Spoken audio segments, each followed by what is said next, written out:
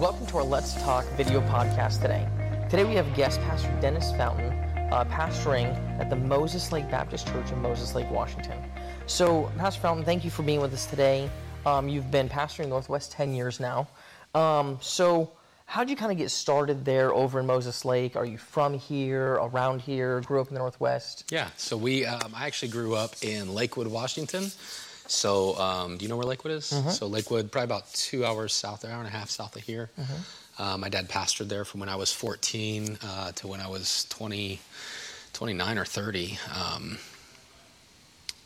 15 years, so 14 to whatever, 15. Yeah. What is that, 29? 16, yeah, 29. Yeah. 29, 28. Anyway, doesn't matter. But anyway, he pastored there in Lakewood and grew up there. Went to Bible college and got married, went back on staff for my dad, worked there I was there for 4.5 years and just doing youth and loving ministry, and we were enjoying what God was doing with our teenagers, and then we just felt a change kind of it started in February of that year, 2010. We just felt like maybe we were going to transition to ministry, like go from youth to young couples or something like that. And we went and sat down and talked with my dad and just got advice and direction.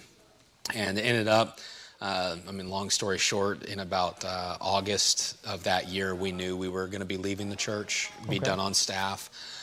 September, we resigned our position on staff, and then really we're praying about just direction and in traveling to sing at another meeting. We stopped in Moses Lake, where my wife's brother actually lived at the time, and we just noticed a lot of young couples and thought, I wonder what churches are here. And my dad ended up telling us to go visit on a gentleman that he knew that was pastoring a church there. And so we went by and talked to him, and he ended up asking us to come and speak at the church, just to preach a couple weeks later. And then I'm trying to remember all that long ago, but then we just began to pray about what our next step was.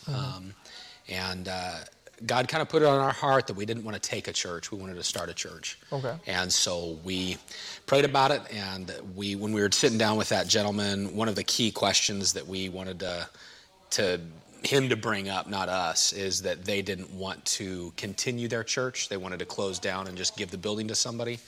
And he actually brought it up in conversation, like, hey, what do you think about? And so we felt from that time that it was, maybe the direction God was moving.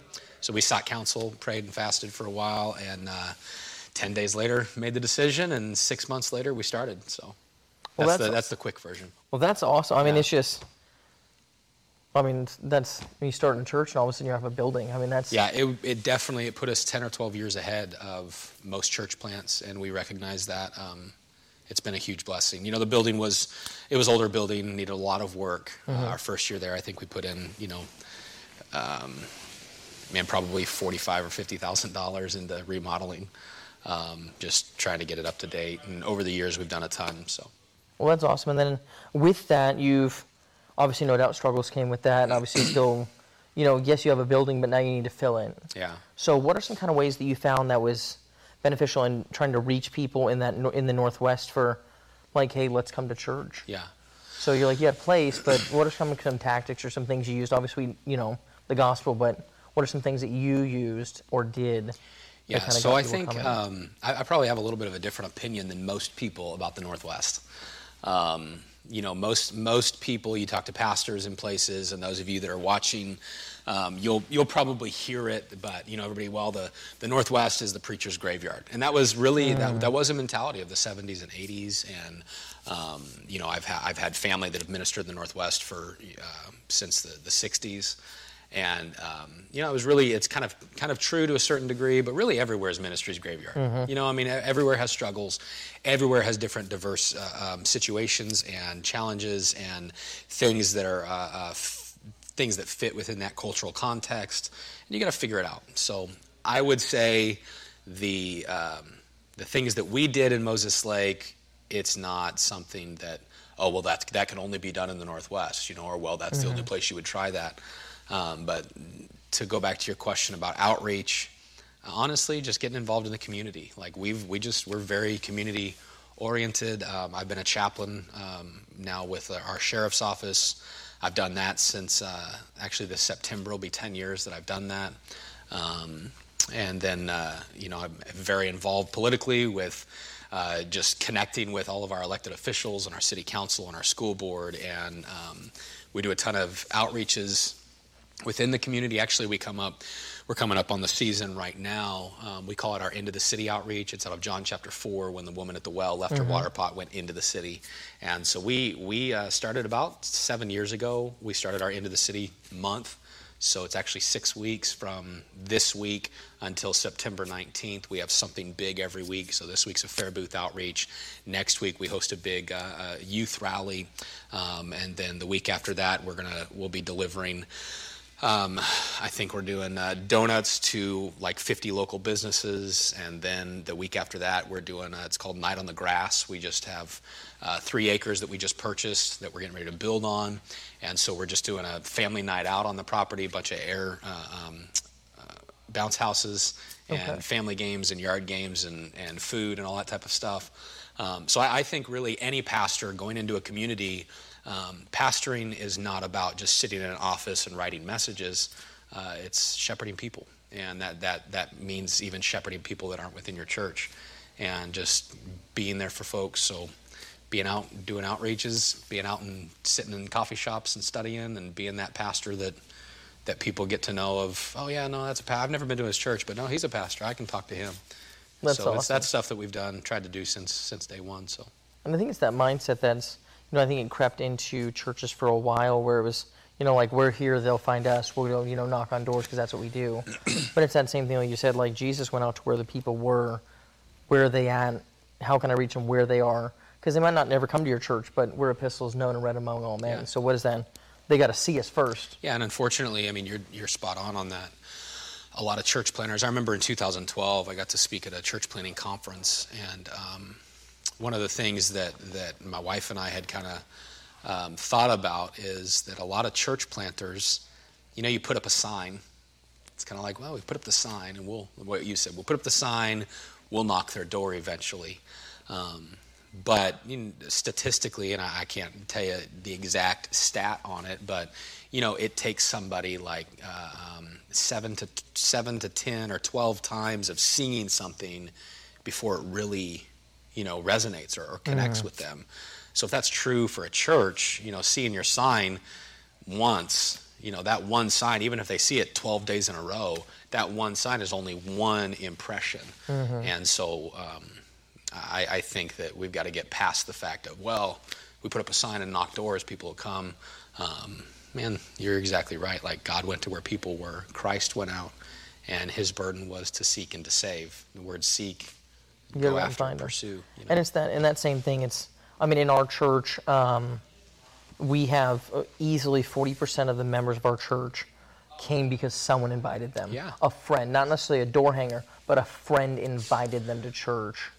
Or a family member or things like that, and they came and loved it and enjoyed it. Yeah, word of mouth, the workplace, the sports teams. Yeah. I think pastors should be coaches. If you have kids playing, coach their team, man. Get involved. My friend, of course, Kurt Skelly, we were talking years ago, and I said, what's one of the best things you did as a young dad? He said, coach my kids' teams.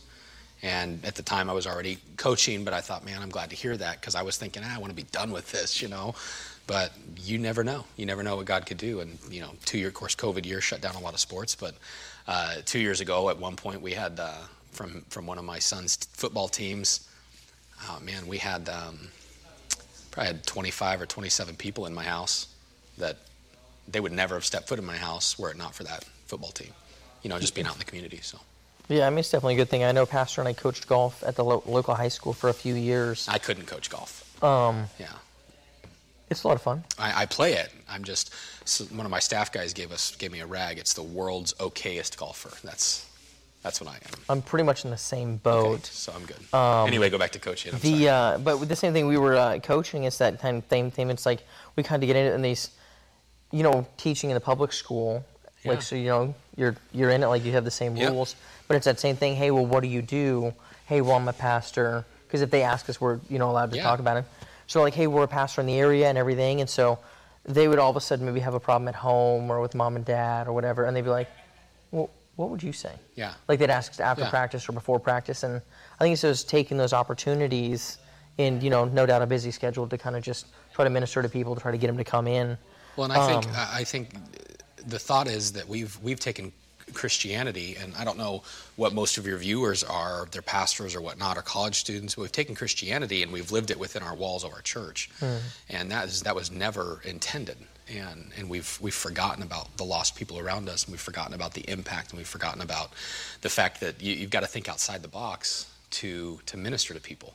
Yeah. So you brought up teaching. I was a substitute teacher when I was a youth pastor, and it opened up tons of doors. We saw dozens of kids trust Christ just because of being a substitute teacher. And I think the main thing that we're trying to get to is that even in that they get to see you outside of church or outside of a pastor, because Right. everyone, whether they admit it or not, when you say, hey, my name is Pastor so and so, or I'm a pastor, they just like shut down almost, where they're like, well, I can't. But then when they see you outside of what they would deem like that field or that realm, they're like, oh well, you're what's your name again? Like, oh, I'm Dennis. Like, Yeah. instead of like pastor, they might be more friendly or something, and see you as a real person, not as this what they perceive you to be. Yeah. And I think that definitely helps with that. And as we close up, I want to ask you a question. You said you got a building, renovated it, but now you've bought property and you're about to build a new building. So what's that kind of looking like? And Yeah, so we, a long story short, God just put us in touch with right people, and we ended up buying 3 acres. That was it was called a city park, but it wasn't a city park. It was just kind of soccer fields, and the city wanted to offload it and put us in touch with the right people. We bought it, got a great deal on it, which now because of COVID you would not get that. But we got a really good deal on it. We got a good opportunity, and so we're actually looking at selling our building and building over there.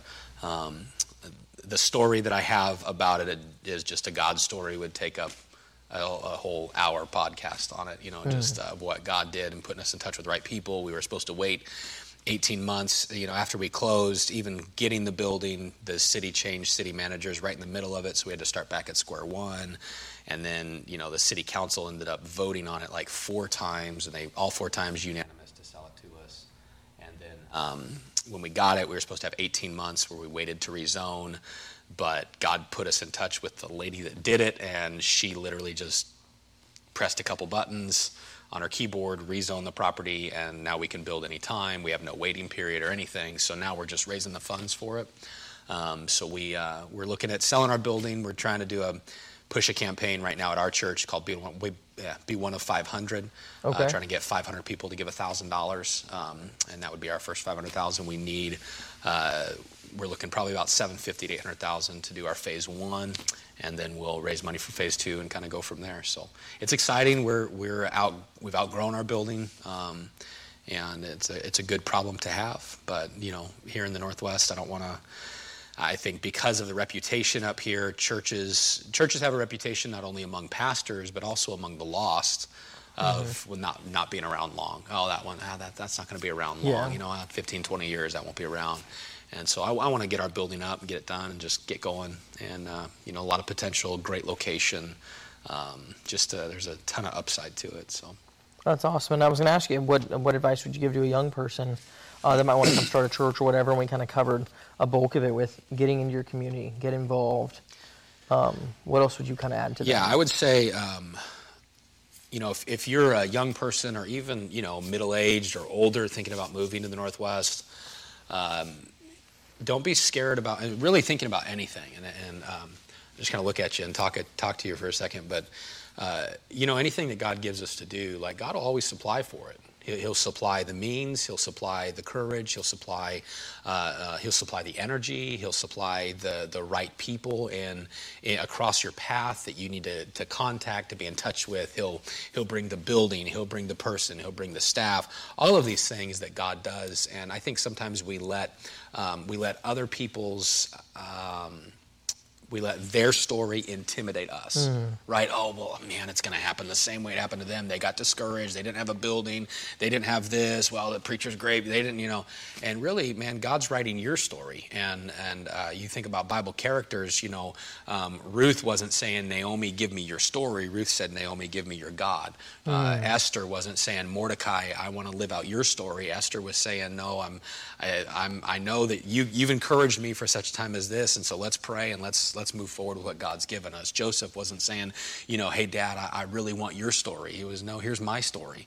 And so don't be intimidated and let the stories of others discourage you. Let them encourage you. Let them challenge you. And if you want to come to the Northwest, I would say, number one, move here first. Don't just move here to start a church. Move here first. Find a church. If you're not from up here, find a church that you can be under, a pastor that has been here for a few years. Give him 2 to 5 years and be on staff, or just serve and get a feel for the area, get a feel for the culture. Pray about the cities, pray about where the gospel is needed, and then start a church or take a church or whatever. We've started 2 other churches since we've been at Moses Lake, and the most recent one is Ridge Point Baptist in Wenatchee, Washington. They come up on their 1-year anniversary in just in a month and a half, 2 months, October, second Sunday in October. And God's done a ton there, but it was a young man that felt like he wanted to start a church, came up, served on staff with us for 6 years, and now they're doing a phenomenal job. And I attribute that just completely to the Lord and to this young man and his surrender to God and what God's done with it. So don't let people's story intimidate you. Plan to move out, step out by faith. And if you truly are interested in the Northwest, I volunteer myself. You can get a hold of me. I'd love to talk with you and chat with you about it. And man, there's lost people everywhere. So wherever God calls you, step out by faith and serve. So. Well, that's awesome. Well, thank you so much, Pastor Fountain, and definitely those encouraging for those churches. I know we support the church there in Wenatchee. Yeah. He's doing a great work. He was with us, right before COVID. And it's awesome to see just churches that are just doing what God has commanded them to do, reaching people in their local areas, and specifically this Northwest. So thank you so much for being with us. Thank you for tuning in. If you haven't subscribed yet, go ahead and hit that Can I throw subscribe one thing button. in real quick Absolutely. before you throw all that out? I will say one other thing, that we have some great coffee up here. Do you think we have good coffee? We have great coffee. We have really here. good coffee up here. If you like coffee, just don't ever, there's certain people up here you don't want to ever, make certain agreements on, and that they owe you coffee or something like that, because usually they don't make good on it. So anyway, you owe me a coffee. That's all I'm getting at. Is he owes me a coffee. We haven't got there yet. We are getting there.